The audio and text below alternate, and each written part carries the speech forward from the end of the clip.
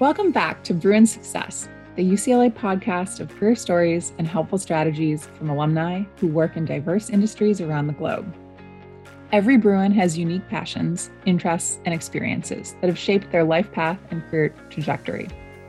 Today's interview features Kal Penn. He's a 2000 graduate of UCLA and has built an impressive career in Hollywood, served in the White House, and has authored his first book. He took some time to share his journey with us and how he defines Bruin success. For even more insight into his life and accomplishments, pick up his new book, You Can't Be Serious. It's full of funny, consequential, awkward, ridiculous stories from Kal's life. As the son of immigrant parents with very little, he went very far, from getting leading movie roles to working with former President Barack Obama.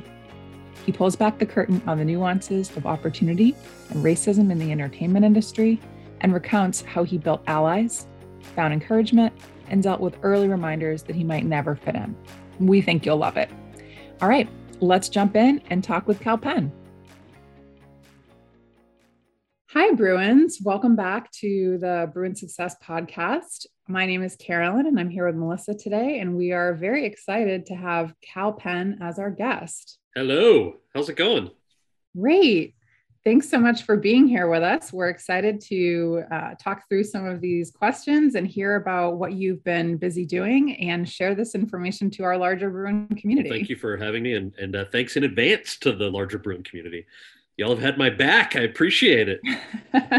That's great to hear. I'm glad you're feeling the community love and connection. Well, let's just jump right in. We'd love to hear about your professional trajectory and the experiences in entertainment industry, in politics. Do you want to get us started by sharing some of the pivotal moments that have led you to where you are today? Sure. Well, your transition to that question is actually perfect because I was an out-of-state student as an undergrad. So I was born and raised in New Jersey and came out to UCLA primarily to pursue a career in entertainment. So I started as a theater major, ended up switching a couple of times, like a lot of us, and ended up in sociology with a concentration in theater, film, and television because I still knew that that's kind of what I wanted to do. But I was really thankfully, I felt like there were a lot of opportunities on and off campus just by virtue of where we were, right? So whether it was scheduling classes around the number 2 bus to go to auditions before I had a car, or whether it was doing student films or TV productions, there was a lot that I remember early on kind of gave me a little bit more to put on an otherwise non-existent resume, and kind of gave me a little bit more confidence going out there. That's great. It sounds like you definitely took advantage of the area and UCLA's prime location. Oh, absolutely. I mean, that was one of the things I was looking at when I was looking at where to go to school. I applied to a bunch of places, obviously didn't get in everywhere. I really appreciated when I had the chance to visit campus before I said yes. And it was just such the perfect balance between academia. It seemed like a lively social scene and people who were also career minded. Yeah, absolutely. I agree. I think UCLA is really a fantastic place to sort of start your educational experience at the next level, but then also kick off a career. So I'm glad to hear that was part of your success. For next question, we'd love if you could walk us through your experience in deciding to pause your acting career and accept the position of Associate Director of White House Office of Public Engagement. Tell us more about that, please. Sure, yeah, and you described it right, which sometimes I think that for people who know me from the film or TV world, especially if you know me from only like hard R-rated comedies, it is very jarring for people when they hear, "Oh, he also took 2 years off to go work for Barack Obama." It's sort of like, is this in the polarized hell world of politics that we live in today? I feel like people are like, wait, is that a joke or did that actually happen? So, so I appreciate how you asked the question because it was a sabbatical, and part of the reason that I wanted to do that was because of my love for public service, and part of that certainly predates coming to UCLA. But I do remember that there was this commitment to service that kind of permeated the student body and campus life, and that stuck with me in my career as well. So, the less talked about things, I think, when you have your main career, or the one thing that you kind of do to put a roof over your head. Obviously, most people have like three or four other passions, and one of mine continues to be um, cultural diplomacy, and then public service. So there was a chance. I was working on a TV show called House. This was probably what I want to say, like 7 or 8 years after graduation. Um, and uh, and Olivia Wilde was one of my co-stars on this show, and she had a +1 to a Barack Obama event. And she said, "Hey, do you want to come with me?" I was like, "Not really." She was like, "Come on, it's an Obama event." This, by the way, I should mention, this was October 2007. So at this point, Obama had just come out of a summer where he was 30 points down in the polls before the Iowa caucuses. So this is, 12, I think it was like 12 Republicans and 12 Democrats running for their respective parties' nomination. So such a long shot, right? And she goes, yeah, he's doing this event for artists in LA, where he wants, he's going to ask people to help him out in Iowa and in campaigning in the early states. So why don't you be my +1? And again, I was like, nah, not really. And she said, what are you talking about? I saw you reading his book a couple of months ago. And I'm like, well, yeah, I mean, I read a lot of books. And she goes, well, don't you, he was against the Iraq War. Weren't you against the Iraq War? And I'm like, well, yes, but look, I also read books by people I vehemently disagree with. That's why I like to read. You're not dragging me to a political event. I know what these are like. Politicians come through LA and New York all the time, and they pretty much ask for money, or they ask for, you to help them out, and then they don't really do the things that they say they're going to do. So no thanks. And then I think she said something like, well, it's an open bar. And I'm like, I am in. So Deciding factor. Oh yeah, no, it was definitely a deciding factor.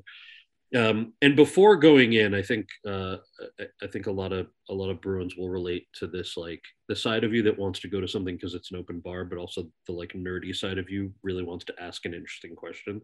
So I went home, and before going to this event the following week, I looked up a couple of policy papers on the Obama campaign website, and I was reading through the then senator's climate change proposal, and there was something in there about ethanol. And I said, and I tell this story in the audiobook in a lot more detail than I'm telling you right now, but it was such a pivotal moment. I remember there was a section on ethanol, and it said, the senator is going to invest in corn to turn into fuel. And I remembered that, like, a couple of months before, I read an article in Foreign Affairs, which is that like thick blue, right, magazine that I subscribe to because I'm a gigantic nerd. And there was an article in Foreign Affairs that said that if we invest too much in ethanol, in corn to turn into ethanol, the price of corn for people in developing countries is going to go up because the market doesn't distinguish between corn for industrial production and corn for human consumption. So I was just reading this thing going, boom, there's my question.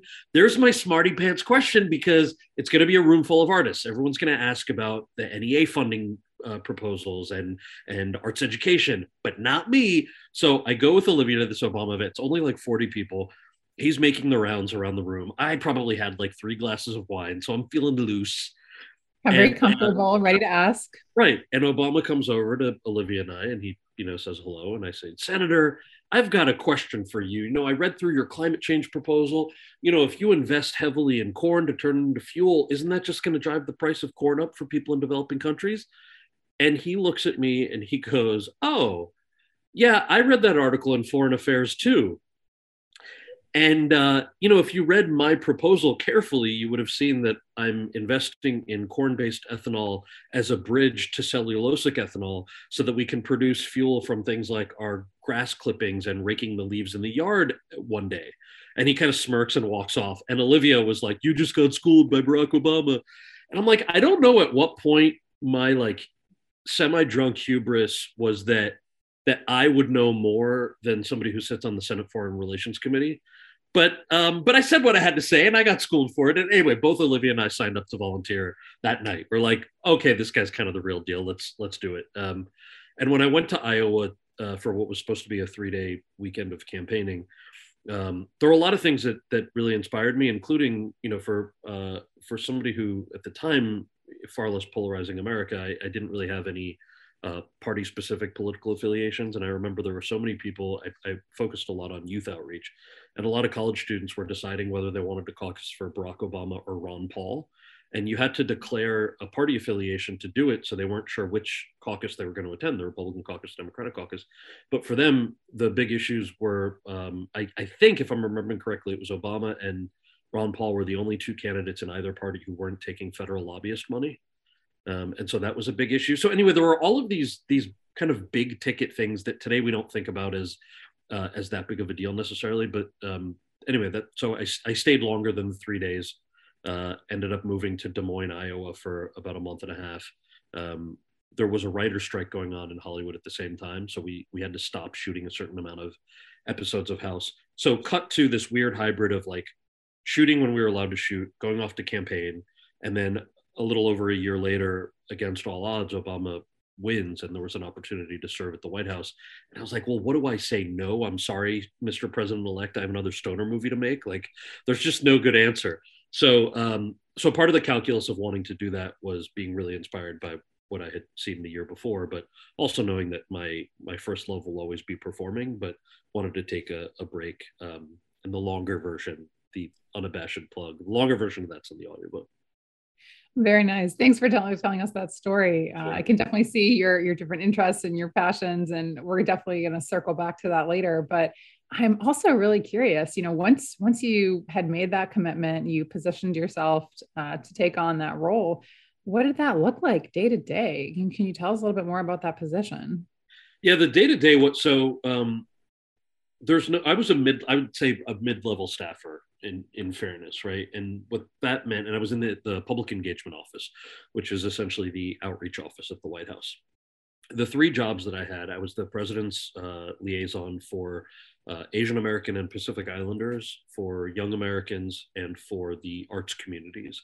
And so those were three totally different buckets. But what that meant was when we were working on things like the repeal of Don't Ask, Don't Tell, or the DREAM Act, or whether you could stay on your parents' health insurance plan until you're 26, which is one of the provisions of the Affordable Care Act. Those sections of those pieces of legislation, the outreach part of that fell on my desk. So depending on what the issue was, like being able to stay on your parents' health insurance plan until you're 26, or the repeal of Don't Ask, Don't Tell, had young bipartisan support across the board. It was just the oldies that were fighting over it along party lines. So in that sense, I had a very easy job. The DREAM Act was a little trickier, but still sort of fell on the more progressive side across party lines. So it was meeting with people who had constituency groups that were affected by all of these things, and taking that information to the policymakers. So I'll give you one clear example. Youth advocates wanted young people to be able to stay on their parents' health insurance plan until something like 29, I think it was. And the math on how the ACA was going to be paid for didn't allow that to happen. So I think the first proposal was like, okay, 24. You can stay on your parents' health insurance plan until 24, and then compromised at 26. So by today's standards, where compromise is a bad word, people would look at that and go, Obama sold out. Or you could look at it and say, okay, 26 is actually a lot better than what it used to be. So having those tough conversations where sometimes people are disappointed because they didn't get 100% of what they wanted, which is fair. If they're advocates, that's their job, is to push for something. And then my job, as the representative of the president, is to explain why we're at the place that we're at. So I loved it. It was, as you might have gathered from the way that I'm talking about it, most of the stuff that I worked on wasn't vitriolic or sexy enough to make it on to cable news, which meant that I really enjoyed my job without a lot of the distraction that I think people face today. So to that end, I mean, you've had a lot of success in these very different areas, for as you look back on those successes, what advice might you have for someone who maybe wants to get into politics, wants to get into entertainment, wants to be an author? What would you look back and say is some advice that you have for not only young Bruins, but also folks who want to pivot in their own career and make some of those adjustments that you did so flawlessly? Thank you. The whole reason that I wrote this book was to answer some of those questions, because I realized, when I was an undergrad, there really wasn't a book or really even an article about what it's like as a young man of color trying to break into the entertainment industry. I would say the same thing for public service. And it's less about whether it's a career in entertainment or public service and more about barriers to entry. So one of the subtexts of the book and all the stories in it are how do you deal with barriers to entry?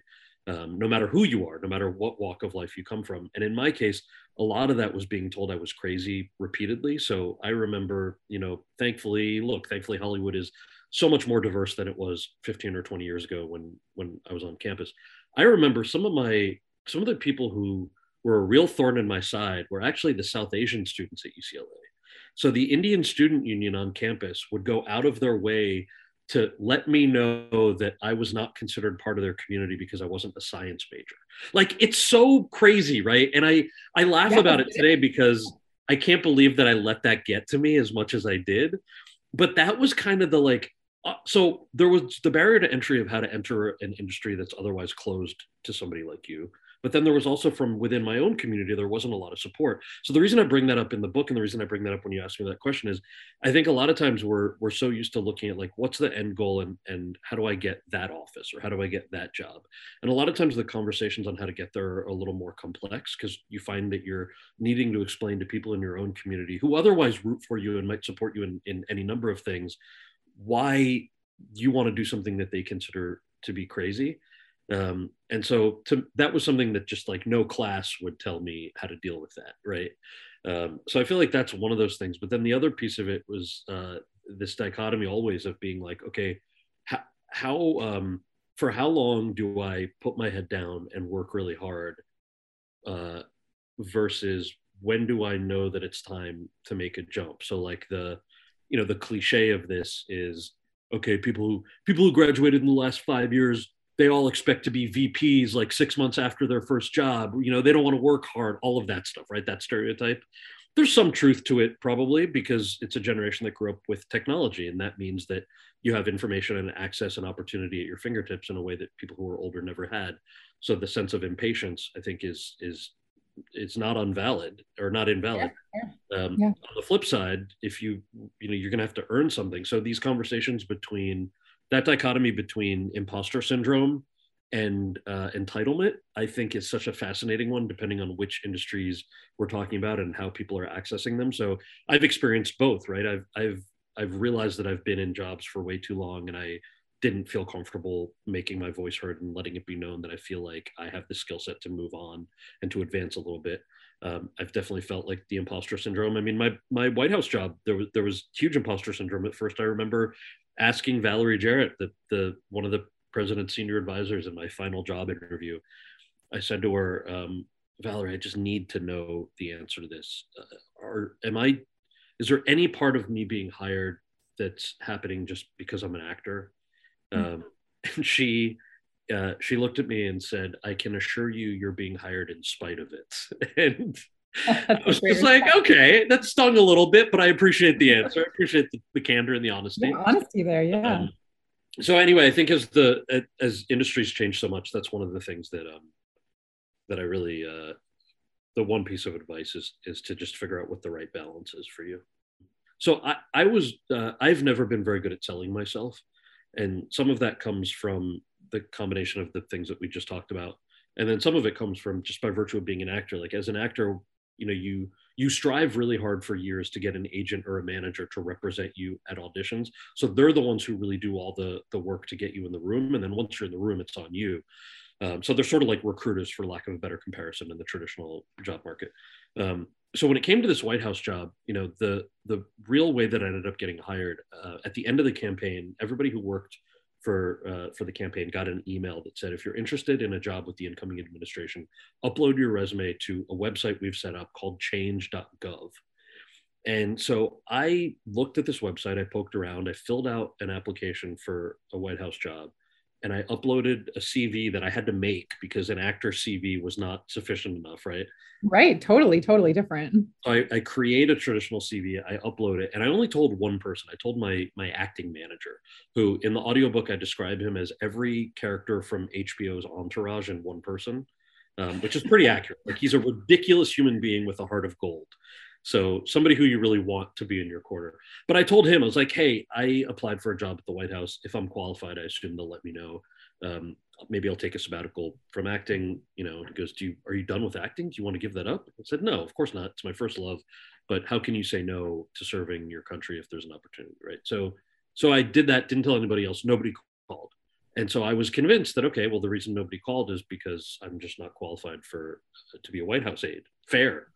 And then 6 months went by. I think it was about, no, less than that, October to January. So uh, at the Obama's inauguration, I was invited to participate in the inaugural concert on the steps of the Lincoln Memorial. And one of the perks of this is you could bring close friends and family backstage afterwards to say hello to the incoming first family. And so Mrs. Obama backstage says to me in a way that I thought she must be saying to everybody, which she did, hey, I hope you stay involved.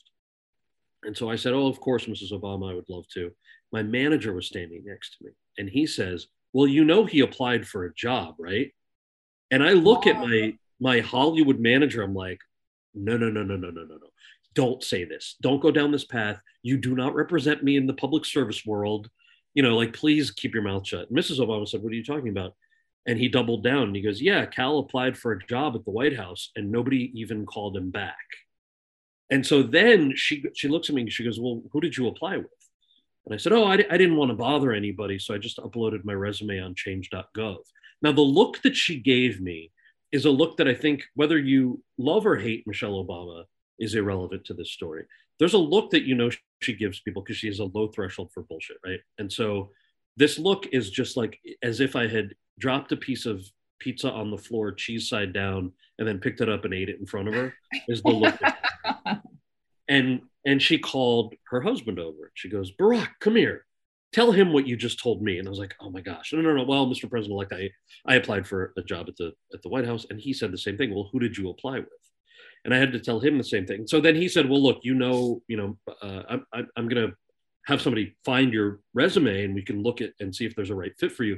But at that moment, I mean, I tell the story because obviously it's ridiculous and everybody knows the Obamas and they're effectively leader of the free world for 2 terms. And that's my interaction with them. It's a self-deprecating, funny story. But the reality is not just that. The reality is whether it's a campaign, whether somebody's the president or just your boss in a more traditional job. In this case, I had worked for them for over a year. I'd started out on that campaign where it was down 30 points in the polls, really small, kind of fledgling, real underdog. And so putting this in the context of a company, if you started at a small company and saw it through astronomical growth, and if you had the honor of being part of that growth and wanted to continue in that job, it's almost disrespectful if you don't tell your boss that you're applying for a job, right? If you're just throwing your resume, yeah, you're just throwing your resume on an aggregator website and not even calling your networks.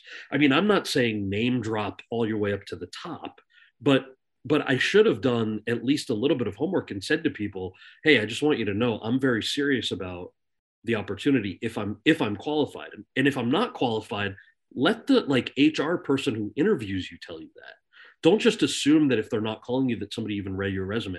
So that was like a real wake up call for somebody who just was really bad at selling themselves. And I try to tell that story when I have a little more time with people like this conversation, because it's definitely one thing that I wish I had known in any business, is figuring out, you know, how to advocate for yourself in a way that isn't slimy or creepy. Well, thank you for sharing that, because as you said, it is 100% relevant for all industries, for folks at any point in their career. Is you do have to be your best advocate. We don't necessarily have folks doing that for us as we were in our younger years. So appreciate that for all the Bruins out there. We hope that you're taking this advice to heart. I wanted to call back to some anecdotes that you shared earlier about working with the API community in the White House, and then also your experiences on campus. For me personally, I'm Filipino American, and so seeing you on screen was really impactful for me and for many of my friends, just to see someone who looked like us, but who wasn't playing into that model minority myth. So I'm curious to know what that journey was like for you. And then now being at the forefront of the AAPI representation wave that's come through, just what is it like for you now to see everyone who's come thanks to you? Well, that's very flattering. Thank you. I don't think it's thanks to me at all. I mean, if you look at if you look at the history of Asian American performers, it goes back really quite a long way. And definitely, I remember when I was starting out, professionally I started at UCLA in 1995. So that's when I first tried to get an agent, which took a very long time. And I'll jump, that was your first question. I'll jump to that in a second. But I remember there were so many people who are not household names, whose names we maybe only have heard recently because they're playing the parents in a lot of shows and productions that are out there. And I remember for South Asian actors working with, a guy named Shashir Karup, who started a theater company, a fantastic actor. Mira Simhan, same thing. She's worked in film and TV and theater, incredible actor.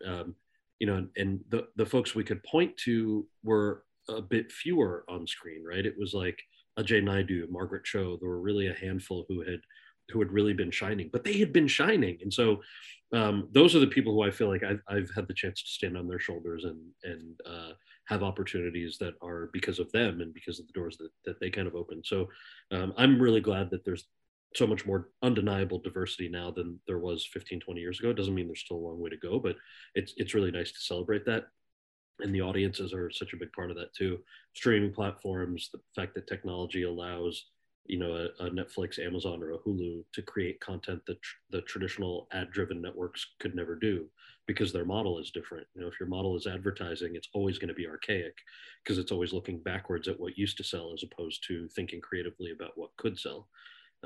So anyway, those are all the kind of changes that I think it's a really exciting time for creatives and also like for audiences, period. It's not just diversity for the sake of diversity. You brought this up and I agree with it. Like I find it sometimes so difficult to explain to friends who don't know what it's like to feel invisible growing up, why it's important to see yourself on screen and why I'll see any like performer of color, any character who I've never seen before and in a crazy way identify with it or identify with that person, like Pose is such a great example. I've been binging Pose. I don't know if you've seen it. It's on Netflix. I think it's an FX show. Like it's essentially about the ballroom community in the 80s and 90s, with a ton of incredible trans performers of color. I am not from this world by any stretch of the imagination, and yet I was in it, man. Like I was in these characters' lives and loved it and felt so empowered by that. Anyway, point is, it's sometimes tough to explain if you didn't see yourself growing up on screen. And I've talked to friends like this who are like, you talk about that a lot. What does that mean? Like, it almost feels like if you've only seen a black and white world growing up, or if the only time you've seen people who are supposed to be South Asian were either cartoon characters or people in brown face, of course you understand they're just cartoon characters and they're just people in brown face, but it means that you feel like your opportunities are limited. It feels like maybe you don't have the opportunity to do everything there is to do in the world the way that other people have the chance to do. And as silly as that might sound, for the 13-year-old you, that's like a real thing. And I remember experiencing that when I would go on early auditions and I was up against, white guys in brown face a lot for roles. I remember taking the bus down to the Fox lot when I finally had an agent and trying to get, auditioning for early projects. And there were a lot of stories like that thankfully don't happen as often as they used to. But again, those are the barriers to entry that I think we think about, like, oh, that's so crazy that used to happen. And the only reason they change is when people enter industries like this and the writing gets better and producing gets better. Audiences want to see things they haven't seen before. Sorry, I'm really long-winded. No, it's so true. And it's great to hear your experiences. I think it is representative of a lot of experiences that we see and that we hear about nowadays with actors who are coming into their own.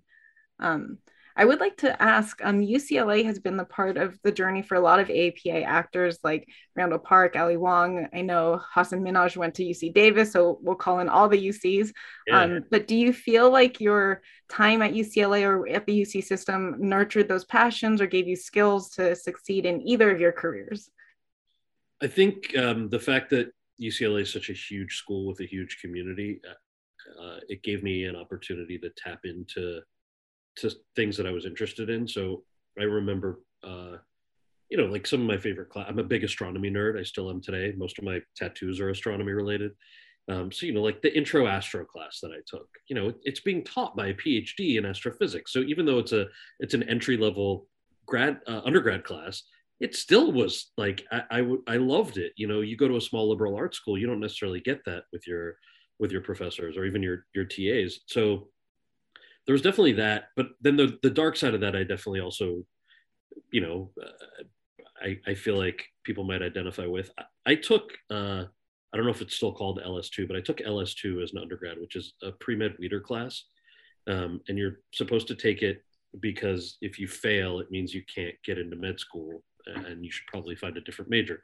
So I was the dummy who took LS2 as an elective because it was a cells, tissues, and organs. And it was a prereq. I think it was a prereq for some class where you would do like a human dissection or something.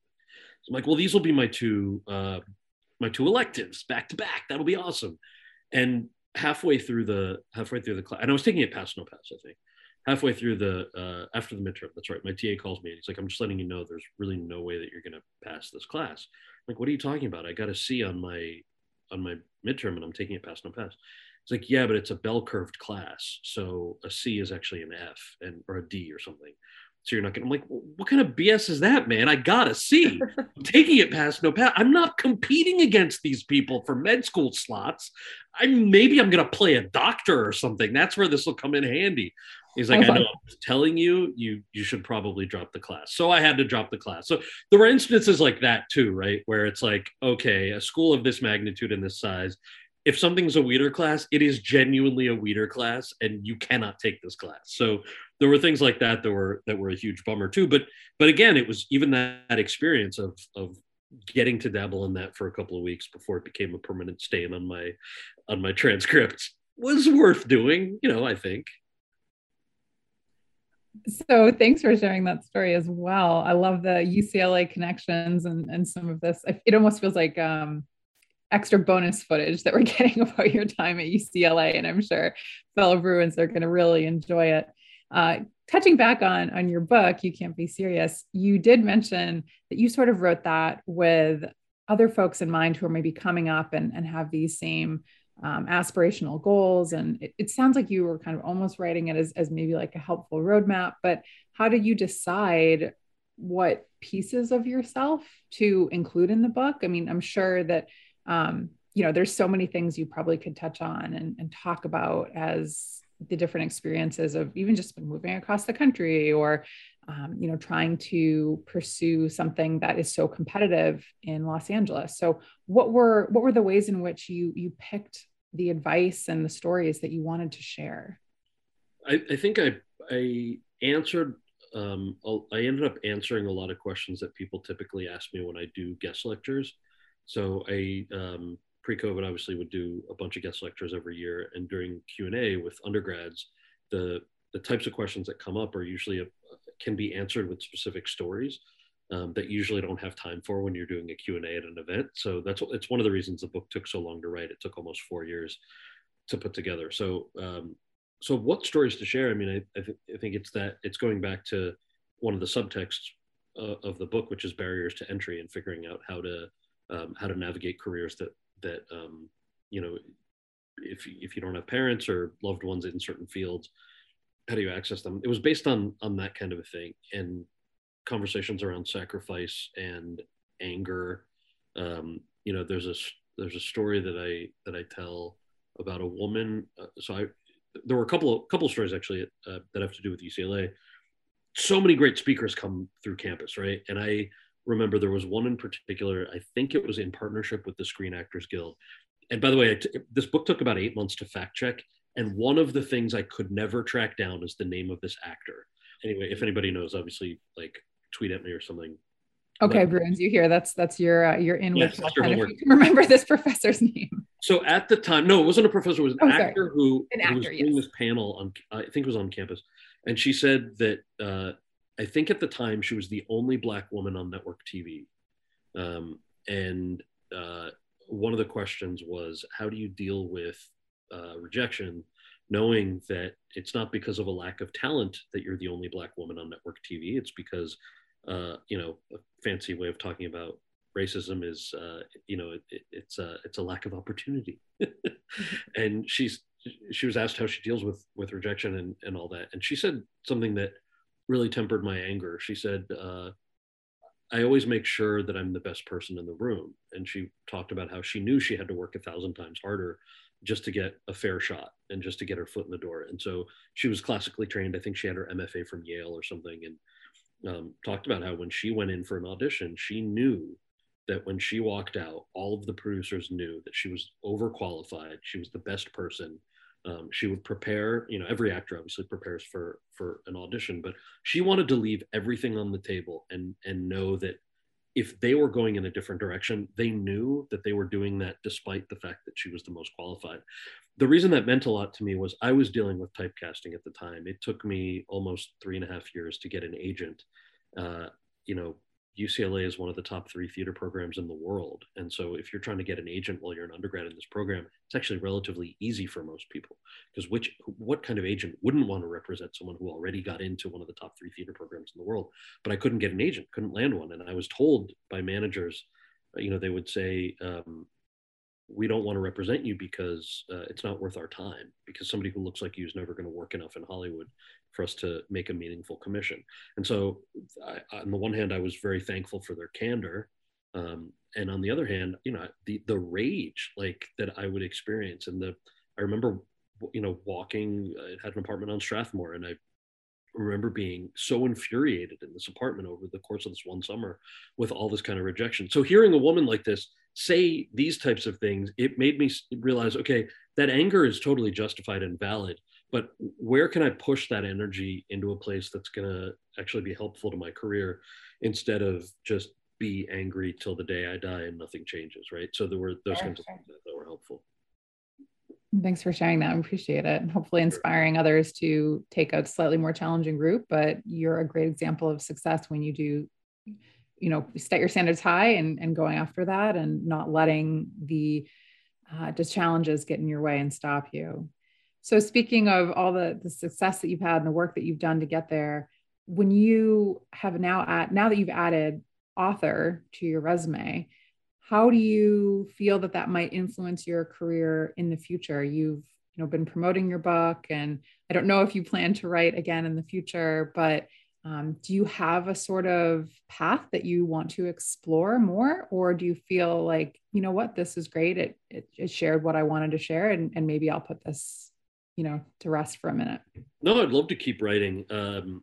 Yeah, I would love to keep writing. I like storytelling in all forms. So I started out in comedy, and then did a couple of docuseries, a couple of science-y kind of things. Most of the writing I've done up until this book has been fiction, right? It's been half-hour comedies for networks mostly.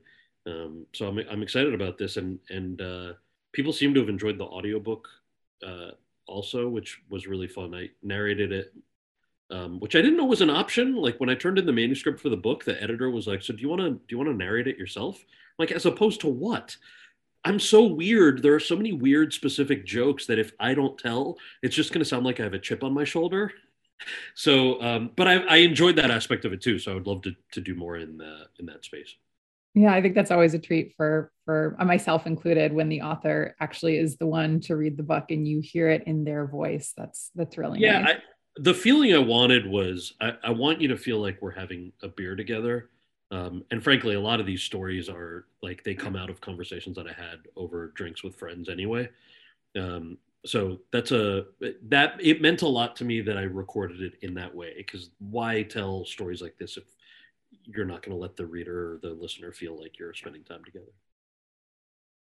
So in that vein of letting the reader, have this insight into your life and who you are and what you've done and the way that you've gotten there, how have you defined success for yourself? And we couldn't get through the Bruin Success podcast without me asking how you specifically define it. When I started out as an actor, my goal was I want to be able to pay my rent for a year just from acting. And frankly, I wanted to pay my rent, period, just from acting. And so you start with these early jobs that you take. And I detail the cross between stereotyping and typecasting and paying your rent and all of that stuff. I share in a lot more detail in the audiobook, but essentially it was like, okay, if I take this one job where they're asking me to put on an accent, I could walk away from it. That choice is mine. But then if I do that, I'm not getting a credit on my resume, and I'm not going to be able to pay my rent just from acting. I can still have my day job. But that, so sometimes I would say no to those and know that I wouldn't be able to pay my rent from acting. Other times I would say yes and see, what that was like. So even today, I obviously feel incredibly fortunate that that I've had the chance to continue to work as an actor. But that was the first definition of success, and I think the ones that followed have tended to be a lot more artistic in nature. But then it switched to realizing that one of the early goals of why I enjoyed acting had to do with storytelling, right? And so wanting to write, wanting to produce my own stuff, and really have a seat at the table. You spend so long getting your foot in the door, and depending on what the industry is, part of that process, you forget that you have agency in any matter, really. And so as you work through those early jobs and rediscover that you not only have agency, but you're actually good at what you do, it's why you wanted to do it in the first place. Rediscovering that, which I've really only done the last probably 5 or 6 years when I've started producing and writing things on my own. That's been kind of a new goal of seeing if there's any success in that. And the last chapter in the book, it deals with a show that I sold to NBC 2 years ago. It was called Sunnyside, that I co-created with my friend Matt Murray, who works with Mike Schur for the last decade. And that show was I loved it. We shot 11 episodes. It's my favorite TV thing that I've worked on to date. We only got to air 3 of them before NBC pulled it off the air. So the reason that I talk in detail about kind of pulling back the curtain on what that experience was like, was, again, it would be good to have known a lot of those things going into it. But I remain incredibly proud and happy of a show that was well received for the like 9 people who actually saw it. But certainly, the tanked ratings indicate that it was not necessarily. It's certainly, nobody would say it's a commercial success, right? So even in dealing with failure and dealing with something that my dream was, I want this thing to be on the air for 9 years. In reality, it's on the air for 3 episodes, and then they pull it off. There's a lot more to it than just that. But even that, to me, I don't look back at that experience and say, I wish I had never done it. I mean, does it bum me out? Of course. But the stuff that I learned from that, and where I know I'll take my next show, or seeing what mistakes maybe I made and other people made in putting that together, is irreplaceable. It's such a cliche to be like, well, you have to fail in order to develop a definition of success. But it's true at every level. I think people assume now, like, oh, I get this question, literally get this question. Oh, so how many things do you get offered every year? Like, that's first of all, I audition for tons of stuff, just like everybody else. And pitching a show, there were shows that I pitched this past year that never got sold. There were shows that I pitched where we shot a pilot and nothing happened with it. Like, that's just part of the process. And I'm so thankful for it, because otherwise, what am I doing? I'm sitting at home waiting for the phone to ring. Come on. I think that level of grit is something a lot of people shy away from talking about. They want to focus on what went well, the success, the straight line from point A to point B. But were there times, I mean, you talked about some of the struggles with representation. Were there times that you thought, this isn't right for me, maybe I should give up? Or sort of despite all that, have you been fully committed to the career that you've now built so it really just so smoothly and flawlessly, and has expanded and grown? And it seems like, you really can't do wrong. Everything that you've done has been very impressive. That's very kind of you. Thank you. There were definitely some moments where I thought, do I really want to do this? And I think it was, times where you feel like nothing's changing in the way that you want it to change for your own career. So for sure, there were times like that when I thought maybe this isn't the right career. And again, I keep going back to barriers to entry, because those were usually the trigger points for saying maybe it's time to find a different career, because it wasn't about what I was confident in, and it wasn't about not being able to deal with failure or not being able to deal with no. Any artist, I mean, look, there is something wrong with your brain if you need to be an artist. I mean that with love, right? Like, it's hard to explain to people, why do you want to enter this career with absolutely no financial or emotional stability at all, with no path, and you have to create your own? It's because you have to do it, right? So if there's an option and you maybe don't have to do it, that's where like you can do summer theater every summer for the rest of your life. It's semi-professional and you'll probably have an incredibly fulfilled year. But that's different than if you have to do it as your career, right? So I think coming up against those barriers and then realizing it's not good enough to look at this wall in front of me and say, all right, I'm going to turn around and find something else. It's about, like getting a shovel and going underneath the wall, or figuring out how you're going to get around it, or just being like, well, okay, whatever's behind that wall is not necessarily what I even want. I need to build something else myself. It's that kind of stuff that ends up creeping into your head when you're met with the maybe I should give up. Thanks for sharing all of that with us. So I think we're going to wrap it up with some rapid fire questions. All right. So real quick, what media are you consuming these days? TV shows, books, anything? What would you recommend? What are you doing? Oh, I'm binging a lot of TV, and I'm reading a bunch. So fiction, I just read Neil Patel's second book. His first book was called If You See Me, Don't Say Hi. Both books are incredible. I'll tell you what I binged. There's like four shows that I've binged recently. Rami on Hulu, Pose on Netflix, and then I'm going to contradict everything I said about diversity and confess that Succession and The Crown were like addictions of mine. These like all white shows that are so good. But they're great. They're great shows, and they're especially, they're just to peel back the curtain on lives like that. What incredible performances. So those are the four shows that I've been watching a lot. Awesome.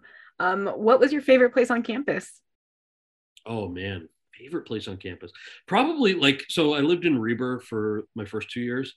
And we would drag a couch from the study lounge into the stairwell, and just like sit there till 3 a.m. and talk, like 5 or 6 of us.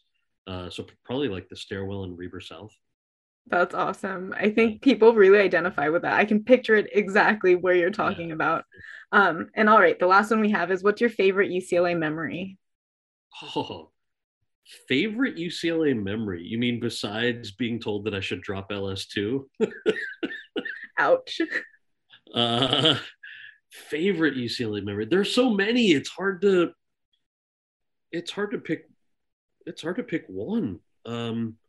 All right, you know what? It's probably it's probably when this must have been my second or third year. Mira Nair, who's an incredible director, she directed a movie called Mississippi Masala with Denzel Washington and Sarita Choudhury that I saw when I was a kid. I was in middle school. That was the first time I saw people on screen who looked like me, who weren't cartoon characters or stereotypes. And so I remember watching this movie going, wow, maybe I can do this for a living. Maybe I should try to pursue it. So Mira spoke on campus my third year at UCLA. And I remember waiting. I got there so early. It was like a 7:00 speech, and I probably got there at like 2 p.m. just to get a good seat, just to stand in line. I was the only one there. I remember so clearly. This part actually is in the audiobook also.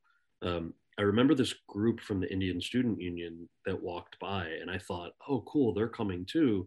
Maybe this is my opportunity to like break through to them, and they understand that it's a real career. Instead, they were just walking past, and one of them made like some sly comment, like, oh, there's that guy who's the theater major, what a sellout, blah, blah, blah. And so the event itself was mostly grad students, very few Asian Americans, period, in there. But I can't think of a more inspiring evening. It was weird because I was by myself. So it was a little bit isolating, but it was also like, I felt so proud and inspired when I walked from North Campus, like it was in the film building, all the way back to my dorm. And I just remember smiling the whole way, being like, I'm so proud that I go to school here. I'm so proud that my campus brought this speaker here and that I got to see her. And I can't believe that I saw her movie that inspired me to be a theater major, and I'm a theater major here where she spoke. And it was just really cool. It was a thing I experienced by myself, but it was something that stuck with me. And sorry, the kicker to that story, huge spoiler if you haven't listened to the book yet, is I had the chance to, well, I guess maybe not if you know my work, but had the chance to work with Mira Nair on a film called The Namesake a few years ago. And that was one of my favorite films I've ever had a chance to do. And so that story bookends itself, and a lot of it has to do with that UCLA experience. Thank you so much for sharing your time and giving back and staying connected to UCLA. We are so proud to have you as an alumni. And it's been really exciting to hear about your journey from student to alumnus, lecturer, author, actor, writer, and more.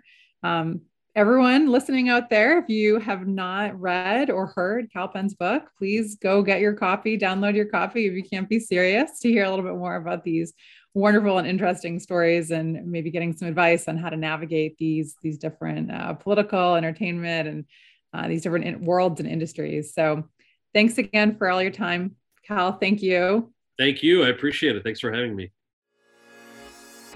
Thank you for joining us for our interview with Cal Penn. We hope you enjoyed the conversation, and we remind you to pick up his new book, You Can't Be Serious. As a new part of the podcast, we'll be sharing a career tip at the end of each episode.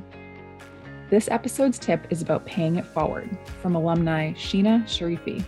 She says, as you advance in your career and take on more responsibility, it's easy to feel like there's less and less time in the day. She's been amazed at the time mentors have invested in her and noticed they all believed in paying it forward. When she gets an email or LinkedIn request from someone wanting to chat about their career, she always finds the time to connect. It's a small way to pay it forward. Thanks, Sheena. Have you been curious about a specific industry or role? Take Sheena's advice. Reach out to Bruins that have raised their hand on UCLA One to set up a networking or career chat. Go to www.ucla1.com now to create your profile and search the directory for Bruins in your desired fields or roles. You can filter for alumni who have said they are available to connect. If you have a career tip of your own and would like to be featured on the podcast, you can email a voice memo or a written tip to ace@support.ucla.edu. We look forward to highlighting your strategies for success with the Bruin community. Join us for more episodes in the coming weeks, and follow us on the UCLA Alumni Career Engagement and UCLA Alumni Association Facebook and Instagram handles. We'll put those in the show notes. Thanks for listening. Go Bruins!